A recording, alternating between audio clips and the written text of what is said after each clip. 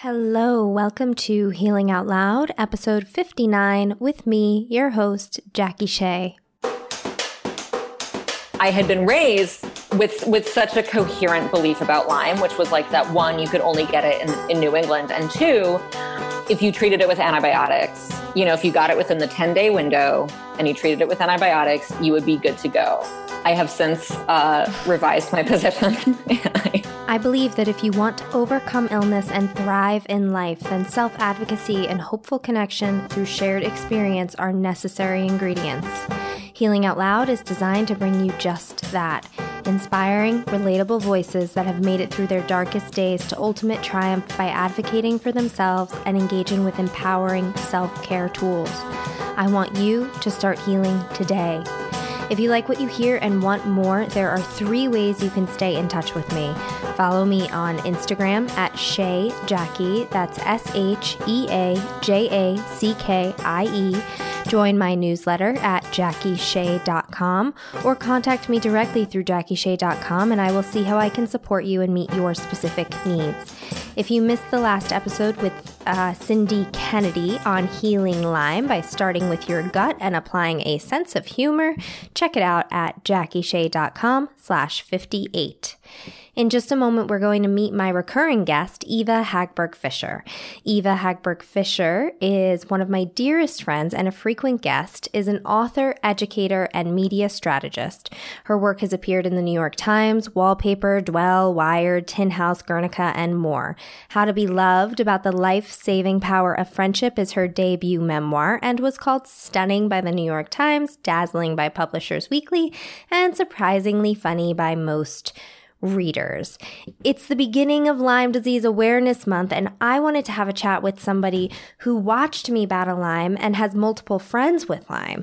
Eva and I are going to dive into what Lyme disease myths are and how we both previously bought into these myths, how I afforded my treatment, what turned us into woo-woo patients, and helpful mind tricks to accept where you're at and move through it. Hi, Eva. Hi, Jackie. Good morning. Happy to see you. Oh, I'm so happy to see you. Sorry, it's 7:45 for you. That's okay. You are a true icon of wellness. That's right. That's right. It used to be, we're going to be talking about Lyme disease today because it's Lyme Disease Awareness Month. And I was pretty into having somebody on who does not have Lyme disease, but knows a lot of people with it and we get to kind of talk about different perceptions from a patient to a non-patient of Lyme, even though you're a patient of many other things. But, in talking about that, I used to not sleep, as you know. So I certainly, if I did fall asleep, was not going to get out of bed at any certain time. So I'd be in bed till, if I fell asleep at 6, I'd stay in bed till I woke up again, which would likely be at like 8 because I just didn't sleep. But it's such a treat for me today, and it never stops feeling luxurious that I can kind of get up whenever I want to in the morning because I sleep at night. Yeah, those little things to me are always so astonishing that they make me cry. I'll just be like walking around New York City and then I'll be like, oh, I have to go to an appointment, and then I'll go to the appointment. And I'm like, all I ever wanted to do was be able to say, I will be at this appointment tomorrow or in 2 days or in a week. And I think both of us for a couple years just like didn't have the quote unquote luxury of ever being able to rely on anything about our bodies. Yeah. I mean, that's how I was. Yeah. So I don't know if I think you knew this only when we texted a little bit about the podcast, but I spent every summer in like the vector epicenter of Lyme disease, Block Island, Rhode Island. No, my grandfather was a very aggressive deer killer because he knew as a MD that deer had ticks and ticks had Lyme. And so, a lot of summer visitors were like, oh my God, but I love to see the deer. Like the deer are so nice. And he was like, murder all the deer. Like the deer are vectors for Lyme disease. And 35, 40 years ago, when he was talking about it, Lyme was still like this very rare thing that you only really got if you went to like Nantucket or whatever. Or Lyme, so I Connecticut. remember, or actual Lyme, which I drive by sometimes, and I always think of you. And I remember when you got diagnosed, you were one of the, well, I didn't know you when you got diagnosed, but when we met and I found out that you had Lyme, I remember being like, that's not a thing that a Californian can get.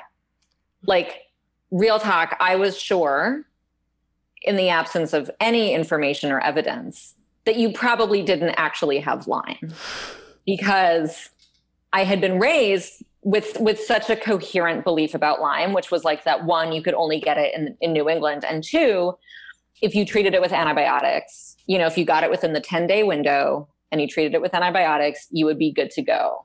I have since revised my position. But same. That you had Lyme. But yeah, I'm really curious to hear about how it was for you to be a Californian diagnosed with a like New England obscure disease. Totally. It's so good. I love that when we met, you were like, she has Lyme disease. Meanwhile, I was like in Indonesia dying and doing ozone therapy. That's amazing.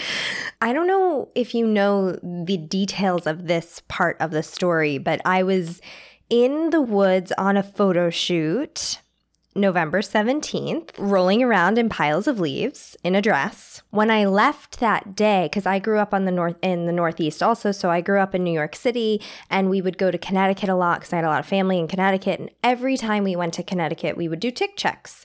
So we'd come home, we'd comb through the hair, my mother would look at my scalp, we'd, get stripped down in the bathroom before a shower and like just get the whole check. So I knew about ticks, and I knew they were serious enough to do tick checks and make sure you get them off your body. I left the woods that day from that photo shoot and thought to myself, first thought, I got in the car, first thought was, oh, I should check for ticks.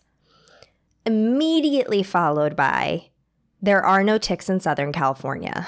And then I did not check. I did not take a shower that night. I went to bed. I had the full 24 hours plus. The tick was engorged, I'm sure, fell off. That's what happens. And I ended up getting my rash 10 days later, and I didn't start antibiotics for a month into infection. But like, I just so happened to land at an urgent care doctor who said, have you been in the woods lately? After he looked at my rash. Because I had the rashes all over my body. It was awesome. And he was like, yeah, I think it could be Lyme disease. And like, how lucky, because you know what? A lot of other doctors in Los Angeles think that Lyme disease is not in Southern California. And then I go and I tell people all the time, like, I got bit here, and some people are like, yeah, I know, either me too, or, yeah, I know my kid's school does tick checks with them after they leave the park. Like, I know it exists. And then some other people are like, here in Southern California? How's it possible? And as it turns out, ticks are in all 50 states, including Hawaii. Has that always been the case, or is this related to climate change? Hawaii isn't related to climate change. That's just gotten there somehow. But has it always been the case? No, I don't think so. I think they've just moved. Like, I think it was a Northeast. I don't know. That's a really good question. I think it was very much a Northeast thing, and then also Midwest. And then I think it just like moved across the country. And in Colorado, there's different co-infections with ticks. So there's like the Rickettsia illness, there's the fever one that I can't think of, but like all these different places have a different illness attached to them, right? Like there's a Southeast one that's really intense, and there's a Texas and a Colorado one that's really intense. And then, so I'm with you. Do you identify as having Lyme or as having had Lyme? I identify as having had Lyme. Ooh. I know. I love that. It's very, I know, it's very, I know. A lot of people are like, but you always have Lyme once you have Lyme. And I'm just like, that's so crazy because Lyme is a bacteria and bacteria dies. Like, why are we operating under this assumption that you can't cure Lyme? And also, what a fucked up thing to put out there. Like, first of all, we don't really have enough research about it. It's a disease that was like technically discovered in the 70s. Of course you can cure Lyme. Like, you can cure a lot of things, you know? And when you put this idea out there that it's incurable, it like I think it resigns people to the fact that you're just always going to have it. There's not that much you can do, which I couldn't resign to just because I was so sick. And I was like, I can't live like this. It needs to be banished from my body. I remember that being a difference in how you and I were coping with so when we met, you were in Indonesia doing ozone therapy for Lyme, and I was in Sedona doing sleeping in a tent treatment for mold toxicity, which ended up being mast cell activation syndrome. But I was sort of like in the middle of a lot of different diagnostic kind of nightmare scenarios. And I remember that it was helpful for me to be like, maybe this is my life forever. Like as a coping mechanism, because I spent so much time, because our experiences were different. And I started my like illness experience with really extreme situations. I mean, I had like a cyst in my brain that ruptured. I needed surgery. There was discussion about cancer. I needed, heart surgery. Like it was all very non-amorphous. And I had always soothed myself by being like, this will end. And then I remember being really sick in this like weird way and trying to get better, tracking time and being like, maybe I'll be better next week. Maybe I'll be better next month. And then finally being like, okay, what if this is it? And I remember talking to you about it and you were like, that is the least helpful thing. But I think you had given yourself like 2 years. Like I maybe I am misremembering this, but I feel like I was like, okay, how do I live with this as forever? And you were like, how do I live with this as for 2 years? Can you talk more about that sort of like, I don't know, making your future incremental in some way to deal with having something like Lyme? That's such a good question. I also love that you're like now interviewing me. That's such a good question. And I feel like, so this coach, Steve Chandler, and he's my lineage of coaching, and he talks about everything being an end of itself, right? And like life being an end in itself, like not having some thing that you're just like trudging towards, right? And I think that there is some really deep power in like not waiting to heal, right? What you're talking about to me is this idea like, oh, I might be resigned to this forever. And there's something that's so freeing about that because you're no longer like waiting for the day that you're better and just like getting through each day till then, right? You can actually start to live life. Like I don't remember when it was before Indonesia, but I was just so obsessed with getting better. And one of my friends, Natasha, she's actually been on this podcast. She was like, okay, what if, she was like, I don't think this will be you. And it turned out to be me. But she was like, I don't think this will be you. But what if this goes on for another 2 years? Which is probably where you're getting the 2-year thing from. And it just paused me.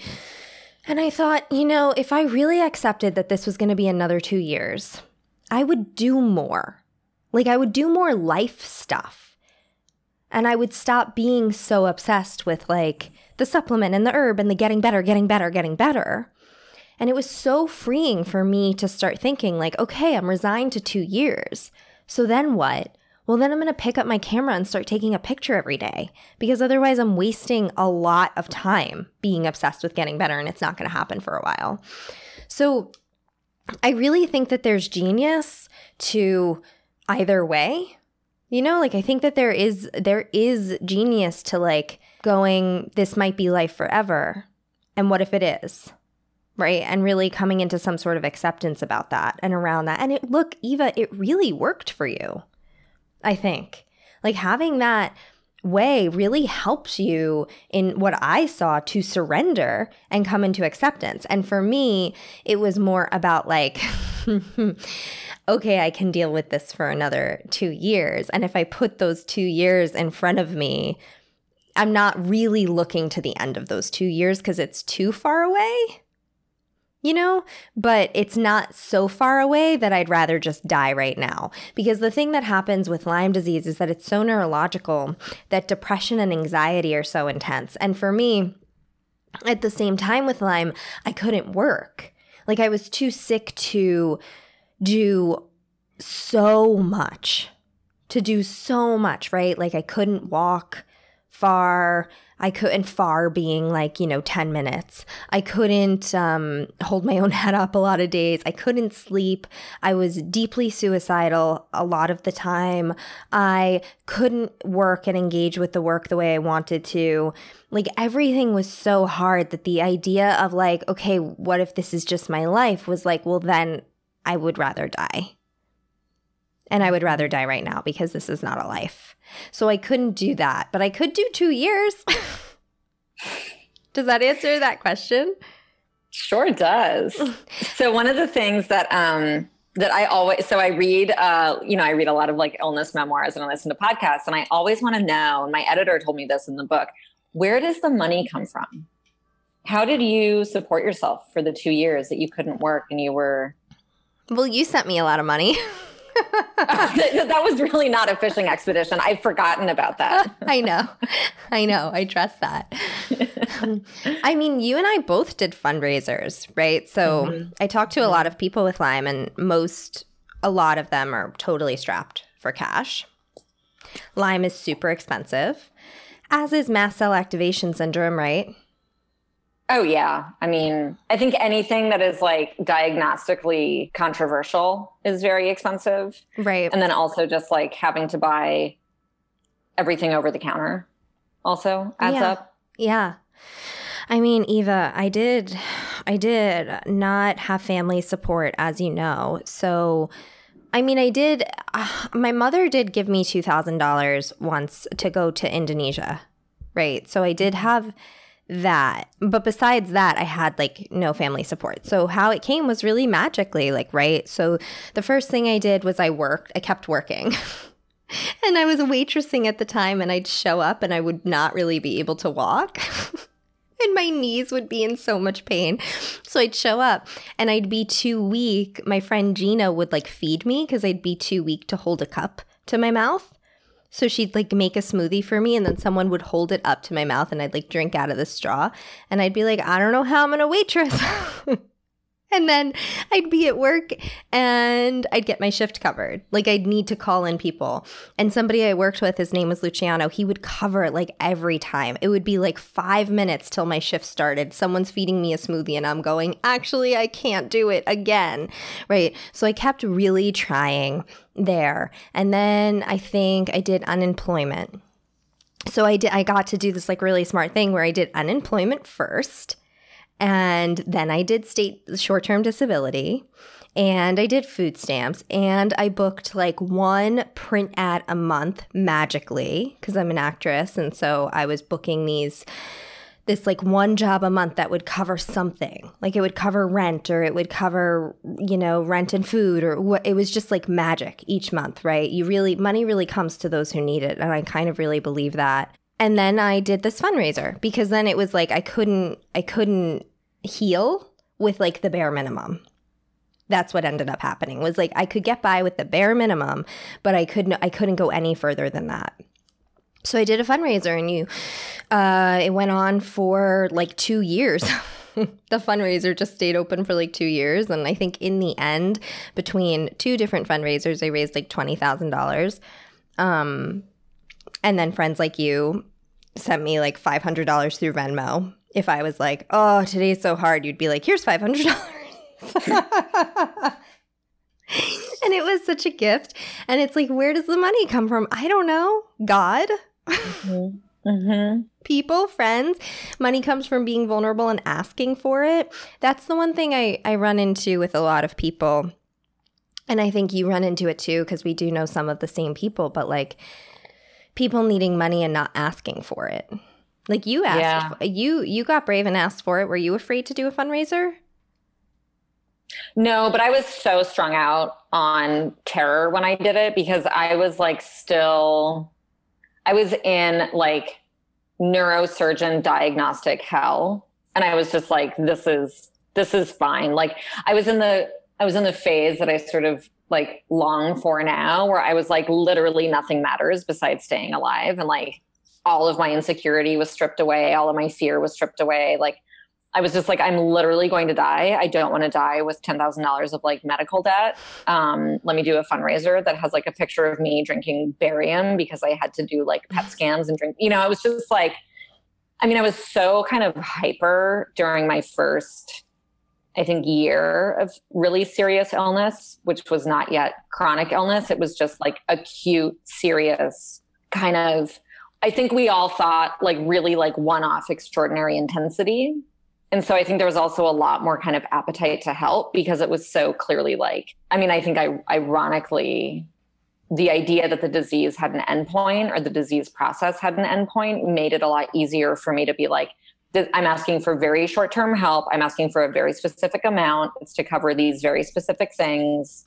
And people were so sort of panicked by the fact that they thought I was going to die that they were like, here is $50.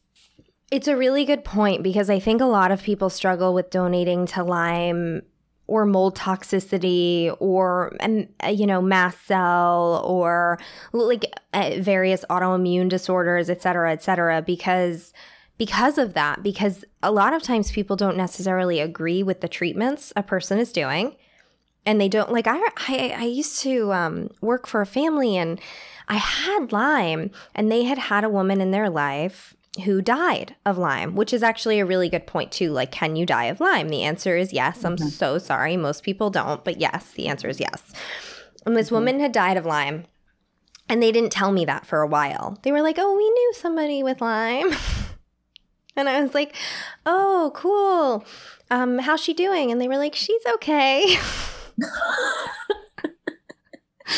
And then like asterisk, like on a different plane. She's okay. She's just not here anymore. And then like a year later, they were like, yeah, she died like a while ago and we didn't want to tell you. And the guy was like, she was doing a fundraiser. I just really didn't agree with the treatments she was doing at the end. And these people had a lot of money. And he was like, and I just didn't, I didn't donate. I didn't give her money because like I didn't believe in the hyperbaric chamber and this and that and the other thing. And my heart really broke for this woman. Not to say that like, oh, she would have been saved if he, gave her some money, because that's not true either. But my heart broke for the being just so unseen and misunderstood. Like the thing with Lyme is that we do try everything, right? Like I tried antibiotics for a year. I wanted them to work desperately. Of course I wanted them to work. I didn't want to have to fucking go to Indonesia for ozone therapy. I know it sounds like, oh, but you got to go to Indonesia. No, it wasn't like that at all. It was horrible. And, I didn't want to travel to anywhere to do anything. Like I just wanted to take antibiotics in my life to go back to normal. I didn't want to change my diet. I didn't want to learn about essential oils. I didn't want to dig deep into spirituality. I didn't want to get Reiki. Like I've become this person that enjoys all these things, but you and I really relate on like, that was not something I was ever interested in. Yeah, I was just going to say, it's so funny because if I like followed you on Instagram now, not knowing anything, I'd be like, oh, Jackie loves vegetables, doing outdoor activities, drinking her matcha, not drinking coffee. Like it's probably some inherent thing, right? I think it's easy to sort of assume like, oh, you probably like, arrived like this. And I'm just so curious to hear a little bit more about like, I sometimes forget because I met you during like ozone therapy experimental times that your vibe 100% when you got diagnosed seemed to be like, oh, I have Lyme. Weird. Great. I'll take the antibiotics and I'll be good to go in like a month or two. And can you just talk about like, how did you make the shift from that into everything that you just described that you actually either enjoy doing actively or are like in acceptance of needing to do? Yeah, I think I do enjoy it. I do. I mean, actually, I know I do enjoy it. So it is funny. It's do you enjoy not drinking coffee? Yes, I want to not drink coffee because I enjoy the effects of not drinking coffee. Wow. Yeah. And do you enjoy not eating garbage? Well, yeah, because at this point, garbage actually tastes like garbage. Fascinating. Well, because once I'm away from it for long enough, like, yeah. Do you know Janine Roth, the author of Women, Food, and God? Mm-hmm, mm-hmm. She talks about how, like, we need to allow ourselves to eat what we want, right? And she'll be like, I want people to be like, end of diet culture, like, eat what you want, eat what you want. You need to trust your body. And, you know, she was on some show, and I think it was like Regis or something. And he was like, well, then I want to eat a sundae every day. And she was like, yeah, I would really challenge you to check in with yourself about, like, if that's really what you want. And I'm such a big believer in the word want, right? Like, whatever I'm doing, I clearly want to be doing because I'm doing it. When I quit smoking, when I was, for one of the times when I was 18, I was like hanging out with a person in my dorm, and I was like, God, I want a cigarette so bad. And she was like, no, you don't. If you wanted a cigarette, you would go have a cigarette.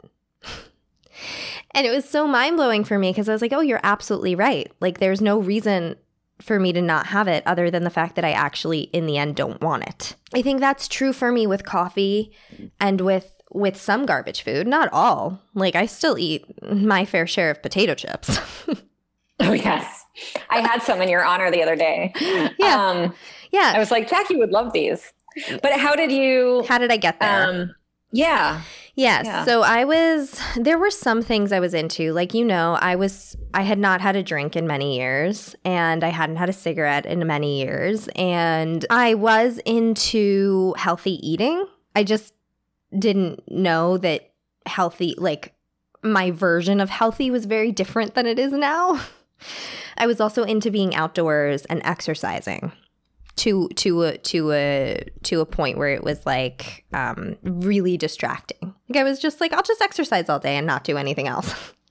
Not because I had body image stuff, but because I needed distraction and adrenaline. My life, like, when I got diagnosed, just similar to what you said at the beginning of this conversation, was that I was like, oh, you take antibiotics and then it goes away.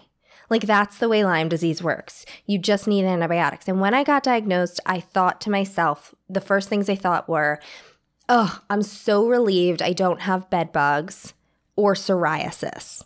Because those were the two things I was afraid. I was really afraid that my rashes were indicative of bed bugs or psoriasis. And I was like, oh, how great. I don't have to deal with those things. I have Lyme disease, so all I need to do is take some antibiotics and then I get better. And I'm a kid, like, I was treated with antibiotics my entire life. I don't know if you were like that, but I was just sick all the time. I had this immune disorder. You're shaking your head. No, that wasn't you. You have like a strong, like, you have these illnesses, but you have like a strong system, right? My system is like killer. Right. Yeah. No, I mean, my system is like, I remember my doctor, he was like, aside from all the like life-threatening stuff you have going on, you're very healthy. Like, my baseline is like, I am an ox, you know? Right. And then, like, I layer some stuff on top of it. Whereas I think your system is pretty weak. Has always been. Yeah. Yeah. And I, you know, like, my childhood was also, I was, you know, in like a really, really traumatic environment. And I was also breathing in cigarette smoke 24/7, mold 24/7, dust 24/7, and I was just literally in fight or flight for like the first 8 years of my life nonstop. So like all of those things helped to weaken my immune system for sure, but I think I was also born with a weak immune system because I was just like on antibiotics since I'm a baby. So, you know, I had spent my life like going to the doctor, getting antibiotics and getting better-ish. Like sometimes I'd end up in the hospital mysteriously, one time specifically, where it was like, nothing's working. We don't know what's wrong. And then, so I was like, yeah, I just want these antibiotics. They're going to work, blah, blah, blah. I was totally committed to that. It was fine. I didn't want to do anything else. And then about a year went by of being on every kind of different antibiotic I could think of and getting sicker and sicker and sicker and sicker. And I kept trying. Right? Like I tried for, I think, 10 and a half months. I was like, okay, let's try this cocktail of 5 different antibiotics this time. Okay, let's try this cocktail. Okay, let's do an intramuscular injection. Like, I just wanted it to work. And 10 and a half months in, I think that something that Norman Cousins talks about in The Anatomy of an Illness is like, what a patient needs to heal is a robust will to live. And oh my God, do I have a robust will to live, right? Like, at the end of the day, I needed to be healthy because I needed life. And I realized that like alive was very much a feeling, and it was my favorite feeling. And I didn't want to exist without feeling alive. And so when I was faced against in November of 2018, no, that was last year. In November of 2014, when I was up against getting a PICC line, which is, having something inserted into your arm so that you can do IV antibiotics daily. And then the antibiotics basically just dump onto your heart. So I was faced with getting this PICC line or with going totally natural. My body kind of led the way. My body was rejecting antibiotics. I watched myself weaken at the thought of taking antibiotics. Like, I felt my body and my soul and my spirit weaken at the thought of taking antibiotics. And I thought, like, I'm just going to go full out. And, I also looked at the people around me who got well and were as well as I wanted to be. And I saw that what they did was go natural. Like, I'm not anti-antibiotics by any means. You know that about me. Like, if antibiotics work for a person, I'm like, great, get there faster. I love that for people. But the truth is that the people that I know that have gotten well, super well, they have all gone naturally, or at least 70 natural, 30 antibiotics, 70%, 30%. So I did it. And, I think I was just willing to do anything to get well. And that's when I started doing all the crazy shit. Yes, I'll do bioenergetic intolerance elimination. I had to believe. The other thing Norman Cousins talks about is like the placebo effect and really just believing things work, right? There's been so much research done on the placebo effect. It's real, right? And it works. And I think that I was just so sick that I just believed, Eva, that everything was going to work. I believed celery juice was going to work. I believed taking eggs out was going to work. I believed coffee enemas were going to work. I believed Reiki worked. I believed massage worked. I believed all of it because I needed to. And how I became the person that I am today is that in the end, it did all work. In the end, it did heal me. So how could and antibiotics didn't. And you know what's funny? I totally believed the antibiotics were going to work too. I was positive. I had every fiber in my being. Like, you want to talk the law of attraction? I knew in my gut, I knew in my fucking solar plexus that antibiotics were going to work for me. And they didn't. So I don't know. You tell me. I'm just like, I don't know. I don't need to do research. Like, I did research on my body and it worked. How did you become this way? You're not like me. I still eat garbage and drink coffee, just for the record. But you also do like fucking healing. I do shit. Magic. Yeah. I just did it yesterday. I do literal magic. Kind of a similar thing where I was just like, I'm so glad that I just have like a regular thing that can be treated with like a regular, and I was like, thank God it's just like surgery and healing from surgery and whatever. And then it just all got so amorphous. I was just desperate. I was like desperate for anything. I'd had an experience where I also haven't had a drink in a while. And I'd sort of come to feel, when I first stopped drinking, I was like, well, this is my willpower. This is, me being super strong. And then over the years, I'd sort of come to have a different approach, which was more like, there's something sort of mystical going on here. The fact that like a person who wants more than anything in the world to feel total annihilation and oblivion instead does not, like, is sort of miraculous. So like that experience had opened the door a little bit. And then it was really just desperation. It was like, okay, I'm sleeping in a fucking tent And the reason that I was in the tent, you know, it was so logical, like the way that I got there, which was like, I'm having this physiological reaction to environments, and it seems like it's mold. That's plausible. Okay, now I'm reacting to more and more and more environments. Okay, the only environment I don't react to is outside. So I guess I'll sleep outside. Like I didn't go from like, you know, it wasn't like I lived in an apartment and I went to the doctor and then I slept in a tent. Like my descent into tent living and then my embrace of sort of alternative methods was super gradual.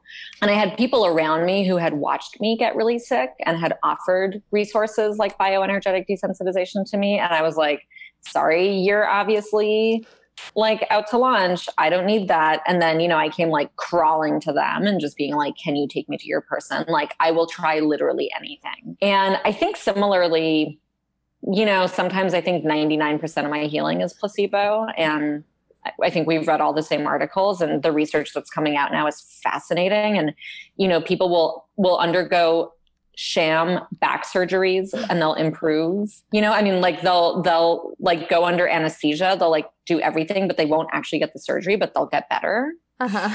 And so, you know, I was sitting yesterday Skyping with somebody who was testing my body's reaction to a glass of water that I was holding that had been out in my room to absorb the energies of whatever was in the room. She's testing my body by touching her own hand and looking at me. And I was like, she 100% knows what is in the water, in the air here. And 100% the breathing exercise that I'm going to do now is going to alleviate my allergic response. And like, I slept better last night. I don't feel as allergic today. You know, is that elaborate placebo? Is it because she's a witch? I don't care anymore. I think that's maybe something that I think I don't want to speak for you, but I feel very strongly like I just don't care anymore what the source of the healing is, as long as I get it. And I think that it took for me just being leveled by illness to be like, actually because my pride wants to be like, oh yeah, I'm not going to talk about my auras. And then my experience is like, when my aura is bigger, I feel better. Okay, I guess we're just doing this. And I think also like each of us have personalities that are sort of like sharp and funny. And so we can sort of like slide into it a little bit. Mm-hmm. Like I can be like, listen, shrug emoji. I get this looks weird, but what am I going to do? I have a better life now. You know, I'm not going to throw it away. Yeah, totally. It's such a good point that like, I don't care. I don't really research unless it's like invasive somehow, you know, unless what I'm thinking about taking or doing is like, you know, potentially damaging. I don't research. I don't really even try to understand what's happening, like the bioenergetic thing that you're talking about, right? It's like people are always like, so explain that to me. And I'm like, I don't know. Like you align some shit. Yeah. Something to do with meridians, but also like who cares? The person yeah, exactly. You just want to get better, right? So like go try to get better. And that's so true for me. I want to ask you, like, now that you have some people in your life that have had Lyme or have Lyme, what do you think of Lyme now? Like, what happens in your head around Lyme disease when people are like, I have Lyme disease? What do you think? So my first response is always like, all right, we'll see. And, which is obviously some protective distancing mechanism, because like I was also bit by a tick when I was 10, and like, what if I actually, you know, like it's all, but my grandmother has had Lyme 3 times and her neck is totally fucked. I mean, she has basically like all the bones in her cervical spine have like crumbled into nothing. And she's like, this is because of Lyme. Like, she's like, I believe in long-term Lyme. I believe in the chronic effects of Lyme. I believe in like post-treat, whatever, like she's calling it. She's basically like, the problems in my neck are because I had Lyme 3 times. And so I do have that sort of, it's like, I have these reference points. Like I have you, I have my grandmother, I have other people that I've known that have had Lyme. And so after my initial like, well, because honestly, the fear is that if somebody that I see has chronic Lyme and they got it by just living a similar life to the one that I lived, then like, oh no, I might get Lyme. So my response is very similar to the people who are like, oh, you have cancer. Did you smoke? Like I'm trying to differentiate so that I'm safe. Mm-hmm. And then once I sort of get over that and I'm able to like see a person as their own person with their own Lyme experience, then I'm just like, yeah, I really hope antibiotics work for this person. And then if they don't, then I think, I really hope that this person has somebody like Jackie to talk to. And then I have sort of no further opinions. Yeah. Yeah, I always hope antibiotics work for people too. Mm-hmm. I really do. Really, really, really do. I don't want people to go through that experience. Another thing, Eva, is that a lot of people come to me with Lyme and mast cell. I'm just wondering if you have any, before we go, because we're going to wrap up in just a minute, but before we go, if you have any here's how you can diagnose mast cell, or like, here's what you should do to find out if you do have it. If you have any tips for the people that are being diagnosed with Lyme and mast cell, just because that's so on the rise. Yeah. I mean, I think there is definitely like a tendency to sort of have like hot new diagnoses. And so I think like, as much as it's painful, like moving really slowly towards diagnoses, I think is sort of helpful, like excluding the kind of more obvious things. The way that I was ultimately diagnosed was with like a clinical diagnosis. So I had all the blood tests and they were all negative. And then my doctor was like, okay, something is wrong. So we'll just treat you. And if you get better, then it's a confirmation. And if you don't, then it's a disconfirmation. So I had to wait for like 7 weeks for everything to work and for me to start getting better. I think also like really simple stuff like tracking symptoms, so it's like a mast cell symptom is kind of like an extreme over response to a stimulus without having an allergy present, right? So it's like, it would be helpful for me to like get allergy tested and be like, okay, I'm allergic to like trees and dust mites and grass. I'm actually not allergic to mold, but if I go into a moldy building, I feel really, really, really terrible.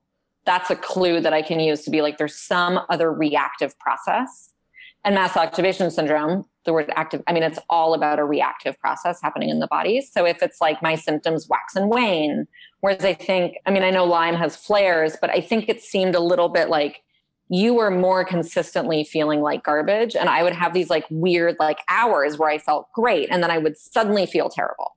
Mm-hmm. And I would trace it back and be like, oh, it's because I walked into a different environment or something. So yeah, it's like slow, methodical symptom tracking. And that comes with trying. That comes with supplements too, right? Yeah. Like I feel like a lot of mast cell people actually struggle with vitamin B.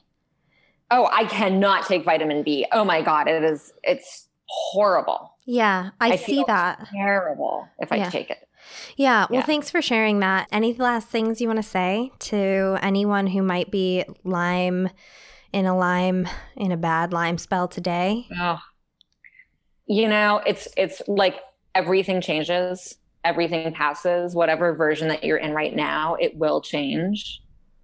I don't know what that change will look like, but I remember feeling so hopeless and like I was just like stuck in some sort of in-between non-life. And similarly to you, like I used a different strategy to get there, but the thing that helped me was being like, this is my life and it will change at some point, maybe. And I can like change my relationship to it, maybe. I don't know. It's also just terrible. I'm really sorry if you're suffering. It's just also awful, like worst. Yeah. And that's I think important for me to let myself feel, it was important for me to let myself feel as a sick person. Yeah. Thanks, Eva. Oh, thank you. I'll talk to you later. Okay. Bye. Bye. Thank you so much for listening to Healing Out Loud. Please take a moment to subscribe, rate, and review on iTunes. Find me at Shay Jackie on Instagram, my favorite social media platform, and follow me at JackieShay.com if you want to stay in touch. You can also write to me through JackieShay.com if you're interested in working with me as your trusted wellness companion. I'm always happy to hear from you with any questions, comments, or concerns. You can also join the Healing Out Loud with Jackie Shay Facebook group. Have an amazing week, you kick-ass humans. I hope you're able to implement what you learned this week, and I can't wait to share more. Bye.